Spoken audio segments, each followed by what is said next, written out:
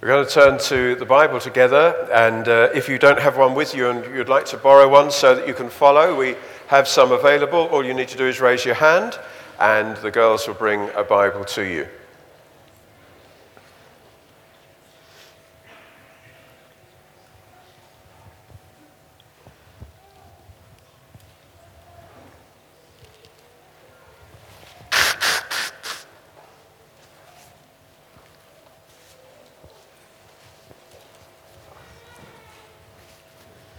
Would you like to turn to Paul's letter to the Romans, chapter 5? Romans chapter 5.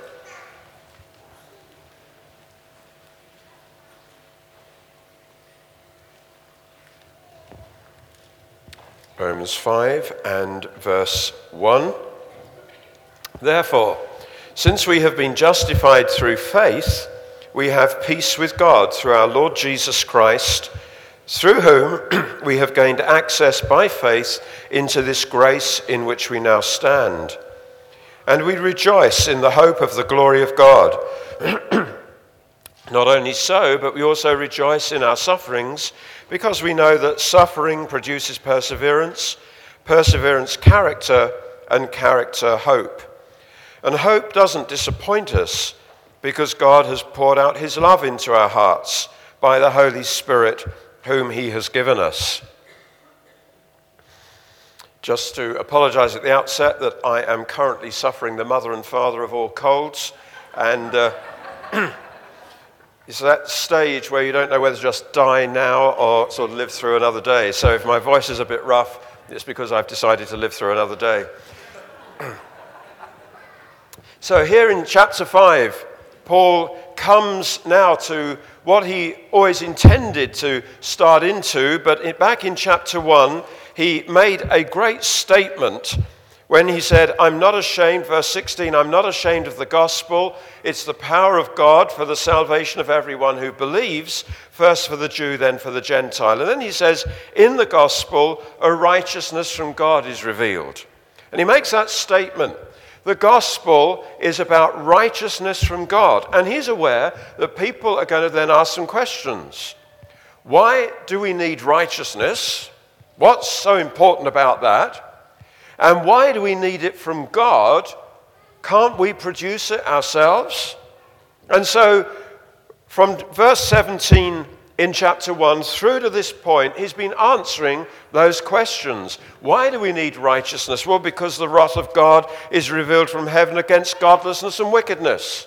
That's why we desperately need righteousness. And can we produce it ourselves? No. There is no one who is righteous, no one who is without sin. Everyone has sinned. Well, how then does righteousness come from God? And he set out what God has done in giving his Son, our substitute, taking our sin, punished in our place, so that our sin is dealt with and his righteousness is given to us, and it's received simply by faith. We can't produce it, we can't earn it, it is simply given to us. So he's explained all of that in these chapters, and then here he picks up again what he started to say there in chapter 1. Therefore, since we have been justified, in other words, made righteous, through faith, simply receiving it by believing, we have peace with God. But the first word in this chapter is a very important word. I've battled a bit this week in looking at this passage because I couldn't really get past that first word. And I thought to preach this morning on the word therefore might cause people to laugh at me, and I'm sensitive. Just to preach on one word, you think, well, that's a bit excessive, and I'm not going to, as far as I'm aware. We'll see where we go. But it's such an important word. This is Paul's normal method, you see. He sets out some truths. He makes great statements, and then he says, therefore, and he looks at the implications. So he's doing it here. He's going to do it again in chapter 12, notably, when he's come to the end of talking about how wonderful this gospel is. He says, therefore, I urge you, brothers, in view of God's mercy, to offer your bodies as living sacrifices. There are implications of what we're looking at. And also in his letters to the Galatians, to the Ephesians rather, he does exactly the same. He has 3 chapters setting out God's master plan, the plan that God devised before creation, that is then worked out in history. He sets the whole thing out, and he says, as a prisoner for the Lord then, or therefore, I urge you to live a life worthy of the calling you've received. The ESV has the word therefore, quite rightly in this case. These are the implications of what God has done. And unless we look at the therefore, truth may be fascinating, but it's irrelevant. Unless we look at implications, we just get hold of some doctrines, but in terms of real life, it's all irrelevant. In other words, we can listen to stuff on a Sunday, but Monday, real life clicks in. Monday through to Saturday, that's real life. And then on Sunday, we start remembering this kind of stuff again. If we don't look at the therefore, really, what's the point? It's my conviction that at the end of every message, every time we hear someone preaching, the right response is for you to sit there thinking, well, so what? Very important question. So what? What does it lead to? What are the implications of it? What do I do about it? Otherwise, we just hear truths. Like we heard prophecy this morning. Well, so what? What do we do about it? That's the important thing, what follows through. James says something about this in James chapter 1. In James chapter 1, verse 22, he says, don't merely listen to the word and so deceive yourselves. Do what it says. Anyone who listens to the word, he says, and doesn't do what it says, is like a man who looks at his face in a mirror and after looking at himself, goes away and immediately forgets what he looks like. Now, hopefully you're staying for lunch with us afterwards. Imagine after lunch, you glance at yourself in the mirror and see you've got food on your chin. And you think, oh, I've got food on my chin. And you just do nothing about it. Then all afternoon, maybe you walk down the road, people turn and look at you, mutter, but you just go blithely through the rest of the day. You've seen it on your chin, but you haven't done anything about it. Plainly stupid. And that's how it is if we hear God's word, say, oh, that's what it says, and then we don't do anything about it. Stupid. That's what James is saying there. Don't merely listen to the word and so deceive yourselves. Do what it says. It's for acting on. It's for believing. It's for saying, therefore, so what? Well, so this. Otherwise, it's as stupid as seeing you got food on your chin and just leaving it there. Absolutely mad. Paul also addresses this thing, or he says something that's relevant to it in his second letter to Timothy, which says something that I think is very relevant to society as it is today. He says in 2 Timothy chapter 3, mark this, there will be terrible times in the last days. And he describes some of the features of these last days. And among the things he says there are people who have a form of godliness but deny its power. He goes on to speak about those who are always learning but never able to acknowledge the truth. It's generally recognized, particularly in the sphere of education, that times have changed. We're living in a day when information has never been so freely available. Students have computers. Go on the internet. Information is freely available. And one of the difficulties is that students, I'm told, find it hard now to sit down and read a book from start to finish. Because all the information is there on the internet. You just get bits and pieces of stuff and freely available, but what is thought through? What is worked through? And that's a problem, I gather, in the whole area of education, but it's certainly also a problem in the church. There can be a kind of information overload. So go on the internet. you can familiarize yourself with everything that is currently being said by the preachers who are really sort of the people to listen to now. So I won't reel off the names, but those of you who are into this stuff, you'll know all the names that people are currently checking out. You can know. Well, you can know what Driscoll is saying about this or that, what Keller is saying. Maybe you'll listen to this morning, then see what John Piper had to say about it. And I won't really compare, but you can look at all of this.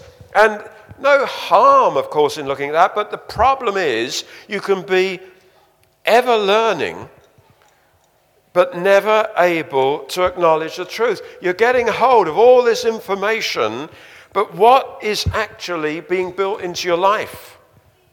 What actually changes real life? Nothing it gets applied. It's just we know what they all say. And sometimes it's not joined up at all. So we listen to preachers who are totally different from each other, but it's just unconnected truth. It happens in education, it certainly happens in the church. Unconnected truth that is not processed, and in terms of preaching, not acted on. There will be terrible times in the last days, Paul says. Having a form of godliness, it's really godly, isn't it? To sit at the computer and check out all these preachers, that's wonderful. But what's happening in your life? Is it being formed in you? Is it just information, or is it formation? Jesus also addressed this thing in Matthew chapter 7. Matthew chapter 7, very familiar passage. Verse 24, everyone who hears these words of mine and puts them into practice is like a wise man who built his house on the rock.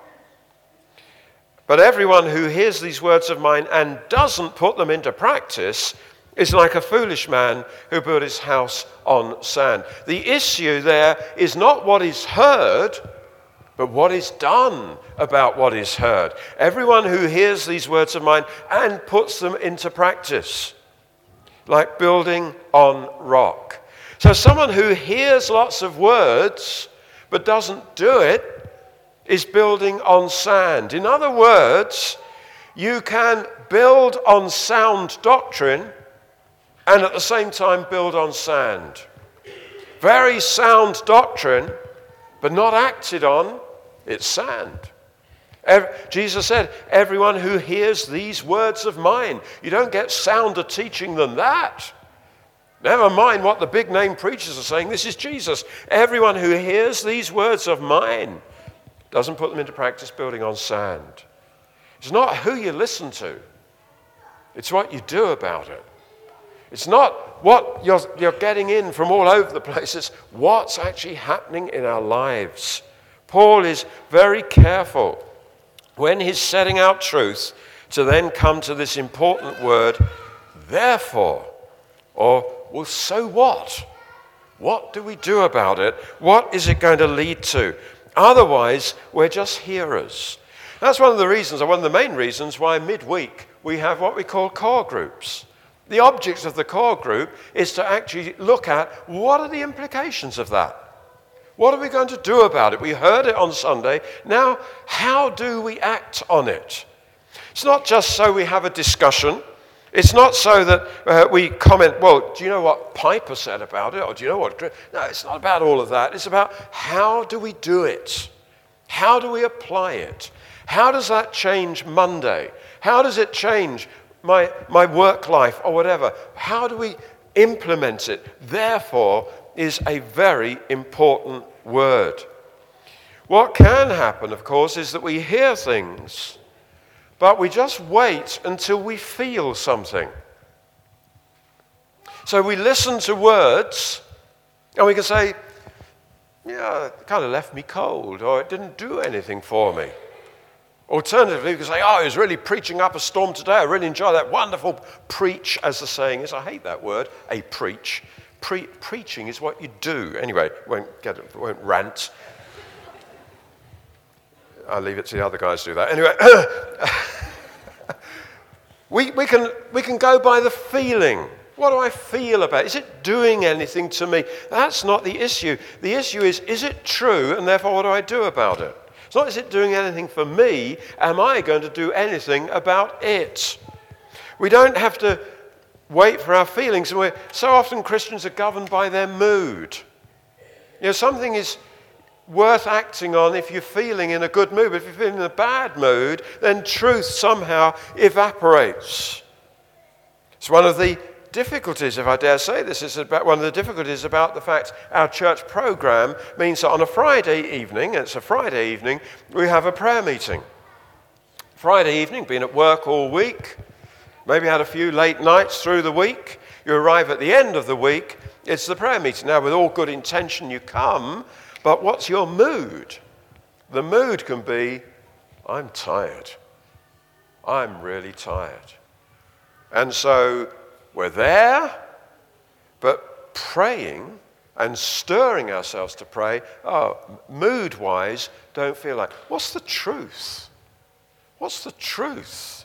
The truth is that Jesus, by his death on the cross and his resurrection, has opened the way for us to come to the Father. The truth is that he has given us his Holy Spirit. The truth is, and always has been, the flesh is weak, but the Spirit is willing. And God is available for us to come to him. That's truth. Our mood might be, don't feel like it. But the truth is that we can come. We need to act, see the truth and see, therefore, so what? I'm going to act on truth. Never mind my feelings, never mind my mood. My moods will always lead me astray. My feelings can lead me astray.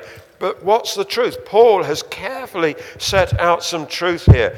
He said, for example, about God's wrath revealed from heaven against all the godlessness and wickedness of men. Well, so what? So what? What conclusions do we draw from that? God's anger revealed from heaven against godlessness and wickedness. Therefore, you see, there are obvious implications. He's going to go on to speak about the wonderful grace of God, the wonderful love of God. We've got to remember, God is a holy God, and he hates sin. That's the reason for the cross. So, what does that lead to? Well, it's got to lead to a certain care about how we live, but also a massive concern for people who've never heard the gospel. God's wrath is revealed from heaven against godlessness and wickedness. It's not just a doctrine that we discuss. I'm not sure about the wrath of God. I don't understand this. We can discuss it. But what about the implications of truth? It's not talking about it. It's doing something about it that really matters. Therefore, we've heard in chapter 3, verse 23, all have sinned and come short of the glory of God. So, therefore, what conclusions do we draw? How does that change the way we live? We've read that we are justified freely through his grace. So, well, that is what Paul is going to be looking at here in chapter 5. Therefore, since we have been justified through faith, so, well, the first implication is we have peace with God. There is a therefore to this. And the therefore, since we have been justified through faith, we have peace with God. This is the point he's been establishing since chapter 1, verse 17. How can we be right with God? Well, only because of what Jesus did. Only because of his death and resurrection, suffering in our place, punished where we deserve to be punished, God accepting the sacrifice of his Son, raising him up to show we are justified. He was delivered over to death for our sins, raised to life for our justification. Now by faith, by believing that, I'm right with God. Justified through faith. So, we have peace with God. This is the basic gospel. No one has ever been good enough for God. We need to be justified through faith. That's the thing he's been talking about. That's what we need to be clear on. Some people seem to think that as God at the end looks at our lives, kind of the good will balance out the bad. That's what people kind of, if they think anything about God, if they think anything about judgment, they just shrug and say, well, hopefully the good will balance the bad. That is a huge mistake. Let's suppose that today, because it's Sunday, let's suppose today I am perfect. Right through the day, the moment I get up, the moment I get to bed, it's Sunday, God's day, perfection. Unlikely, but let's suppose. Tomorrow is Monday. That's my day off. So maybe tomorrow things might slip a bit. Perfect through today, but tomorrow it slips. And then, hopefully, my perfection today balances out the imperfection of Monday. No, because the perfection of today is only what God required anyway. There's no goodness left over to balance out tomorrow. If I'm perfect today, that's only how I should have been. There's nothing, no excess of goodness that can be sort of a balance to go over to that. No, we cannot ever please God. And none of us is ever going to be perfect anyway. We need a Savior. We need what Jesus has done. So no one can be good enough, but the grace of God has been demonstrated in that God set forth his Son to be the one who bore his wrath in our place so that we can be forgiven. And we receive that through faith. We have been justified through faith. That's the start point. That's where it all begins. Until we know that we're justified through faith, all that he's going to go on to speak about just does not apply. We need to come to that point. Jesus said, you must be born again. We know we must receive a Savior. Otherwise, the wrath of God is on us. But if we know that we have been justified through faith, then what? Well, the first thing he says there, we have peace with God. When he says that, he's not talking about a feeling of peace. He does talk about that elsewhere. For example, in Philippians chapter 4, he speaks about how we are to discipline our minds and we're to not be anxious about anything, to pray about things. And then he says, and the peace of God, which transcends all understanding, will guard your heart and your minds. The peace of God will guard your heart and mind, Philippians 4:7. That is not what he's speaking about here. In Philippians 4, he's speaking about being at peace, knowing a freedom from anxiety because God is in control, we're trusting him, and the peace of God guards our hearts and minds. Here, he says, not the peace of God, he says we have peace with God. He's not talking about an absence of anxiety, he's not talking about a state of rest in our hearts, he's not talking about any of that. He's talking about a relationship that is at peace. This is a fact, not a feeling. Since we have been justified through faith, we have peace with God. Because previously, there was the opposite of that. Previously, there was a seriously broken relationship. The wrath of God is revealed from heaven against all the godlessness and wickedness of men. God is angry with sin. Had we dared to approach God outside of Christ, what we would have encountered would be the wrath of God. God's blazing holiness that would suddenly make us realize we've got to get out of here. A total absence of peace. But now we're in Christ, justified through faith, and there's now peace with God. No more hostility. God pronounces us righteous. That's what it says back in chapter 3. Verse 21, now a righteousness from God apart from law has been made known. This righteousness from God comes through faith in Jesus Christ. We are covered with the perfection of Christ by faith. All our imperfection covered. And so, however we feel, we have peace with God. Our mind might be in turmoil. All kinds of things can be happening to us in life which are totally confusing, things that we'd never expected, things that are crushingly disappointing or anything, but we can still have peace with God. We have peace with God. It's not a feeling. It is a permanent fact. We are reconciled with God. Nothing we did could achieve it, and nothing we can do can undo it. It's through our Lord Jesus Christ. And all of those words are important. Through our Lord Jesus Christ. The word Jesus means Savior. He's our Savior. It's through him. Through what he has done, he has created this new relationship with our Heavenly Father. Our Lord Jesus Christ has achieved for us peace with God. Our moods, well, we've spoken about that, our moods can vary. When we want to pray, hopefully every day we want to do that. Several times through the day, hopefully we want to do that.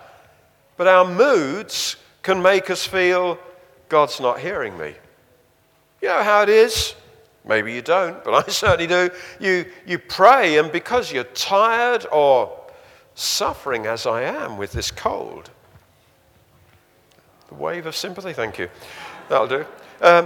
You just don't feel God's around. You just feel, I want to die. Not that I give way to self-pity and I don't go on about it, but to feel blessing when you pray, sometimes yes, but sometimes no. The fact is, however, the truth is, however I feel, however you feel, you have peace with God.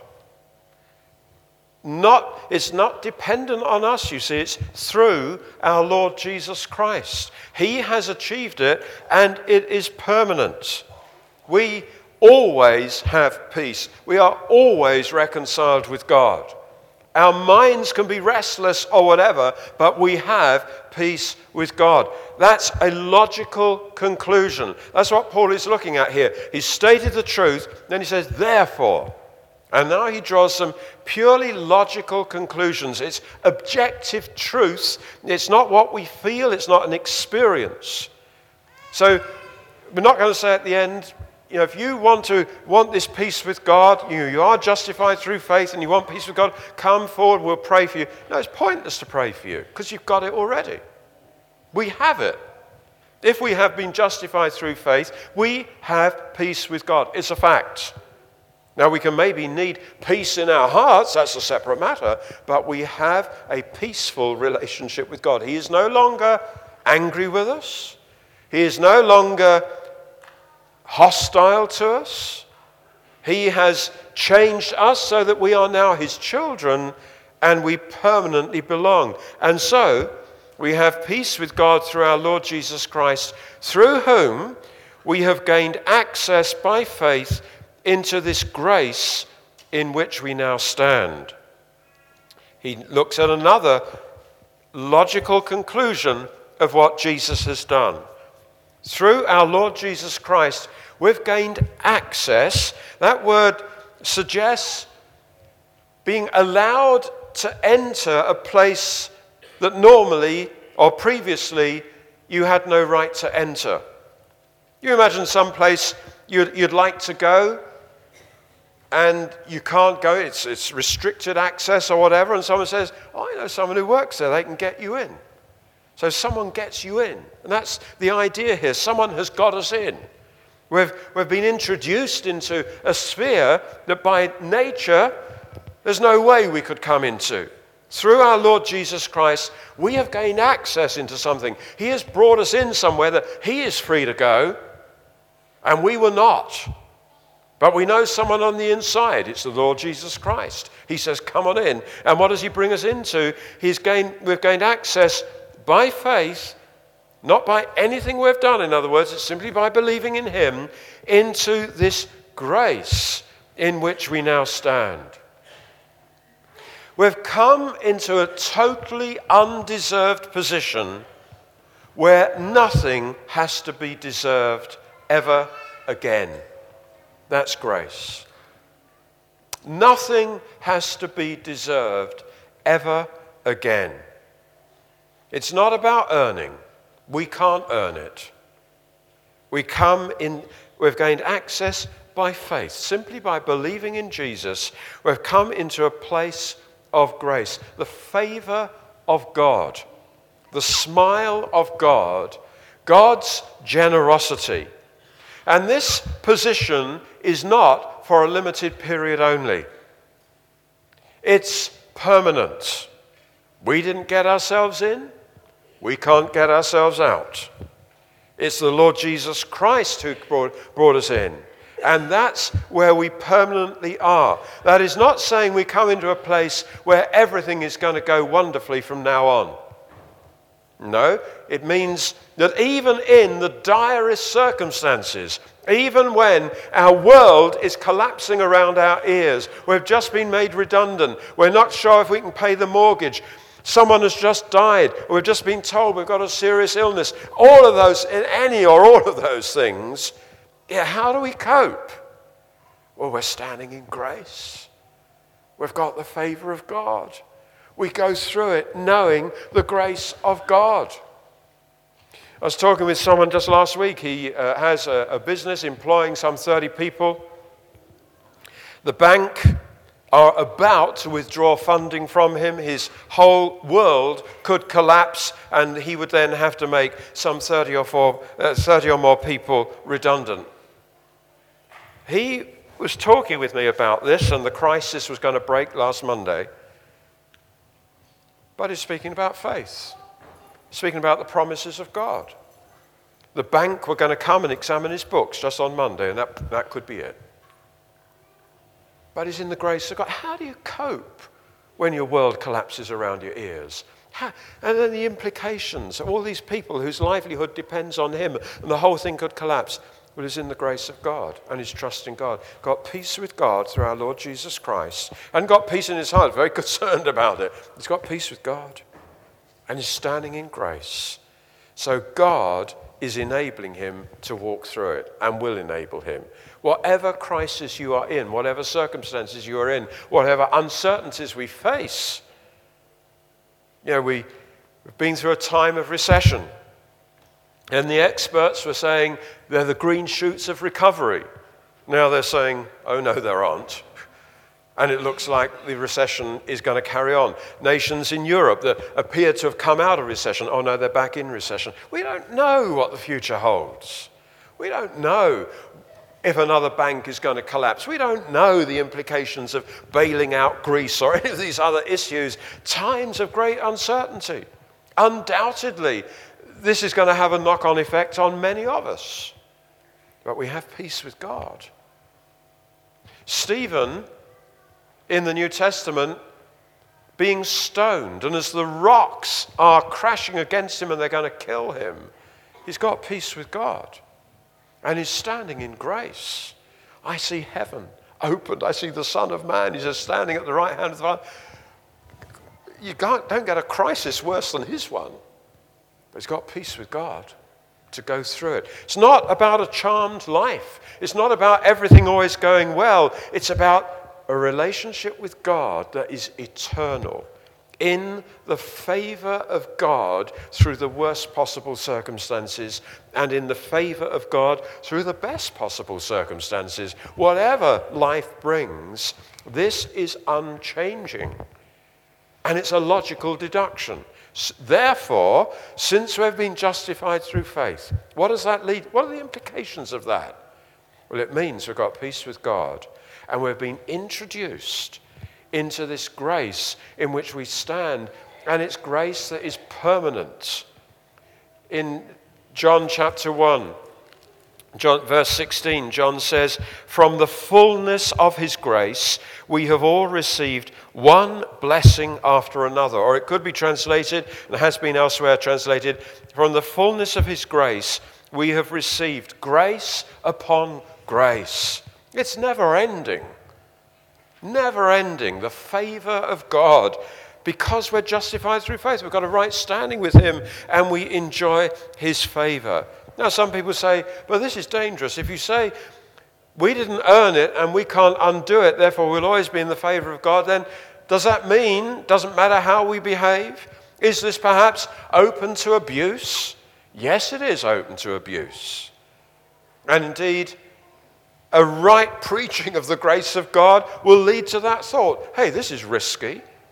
Well, Paul addresses that, and we'll see that in some months' time in chapter 6, verse 1. What shall we say then? Shall we go on sinning so that grace may increase? That's what some people would say. Doesn't matter how we behave. He said, by no means. Yes, if we misunderstand it, say, hey, it doesn't matter. If we understand it properly, we see the wrath of God is revealed from heaven against ungodliness. This is serious.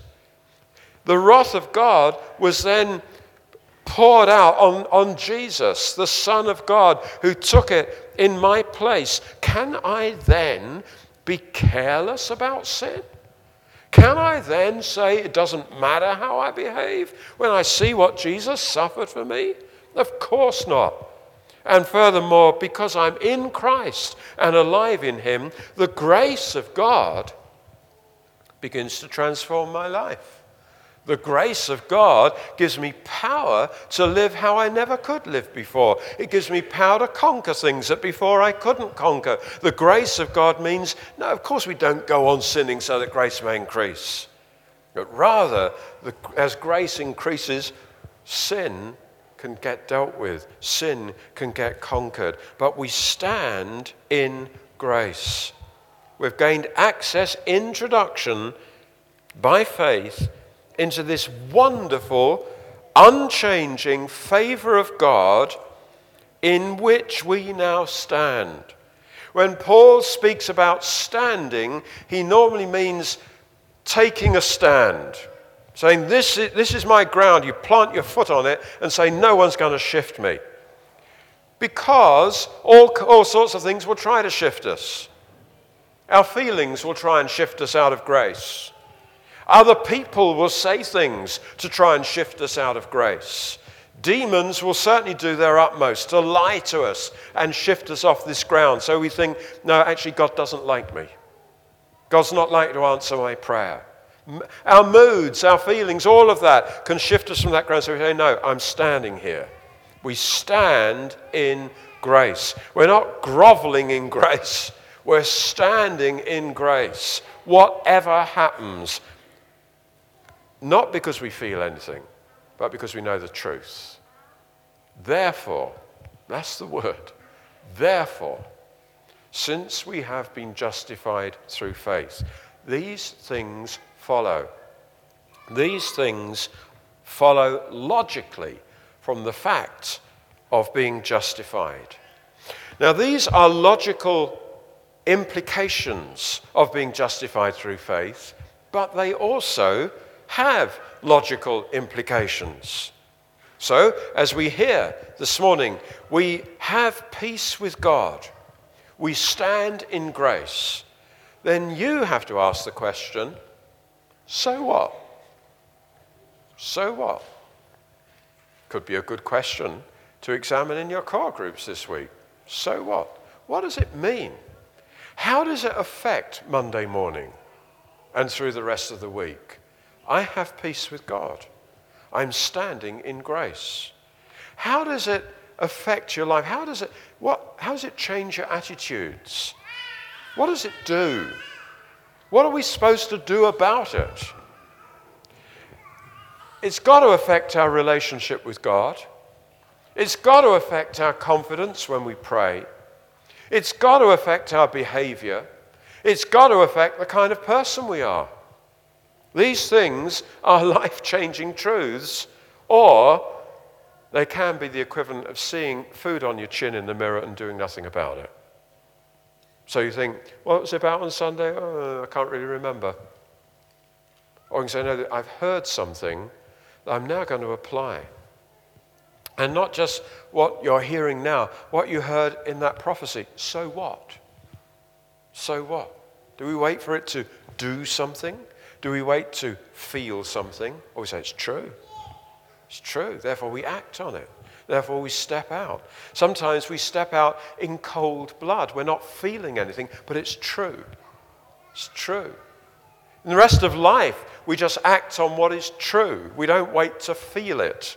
We don't feel things. I was going to say you don't feel it's Monday morning. You might well feel it's Monday morning tomorrow. But we know when you get up, there are things that you don't wait to feel it. You know the facts and you act on it. You know that it's appropriate to eat, that it's appropriate to go to bed at night and so on. We act on it.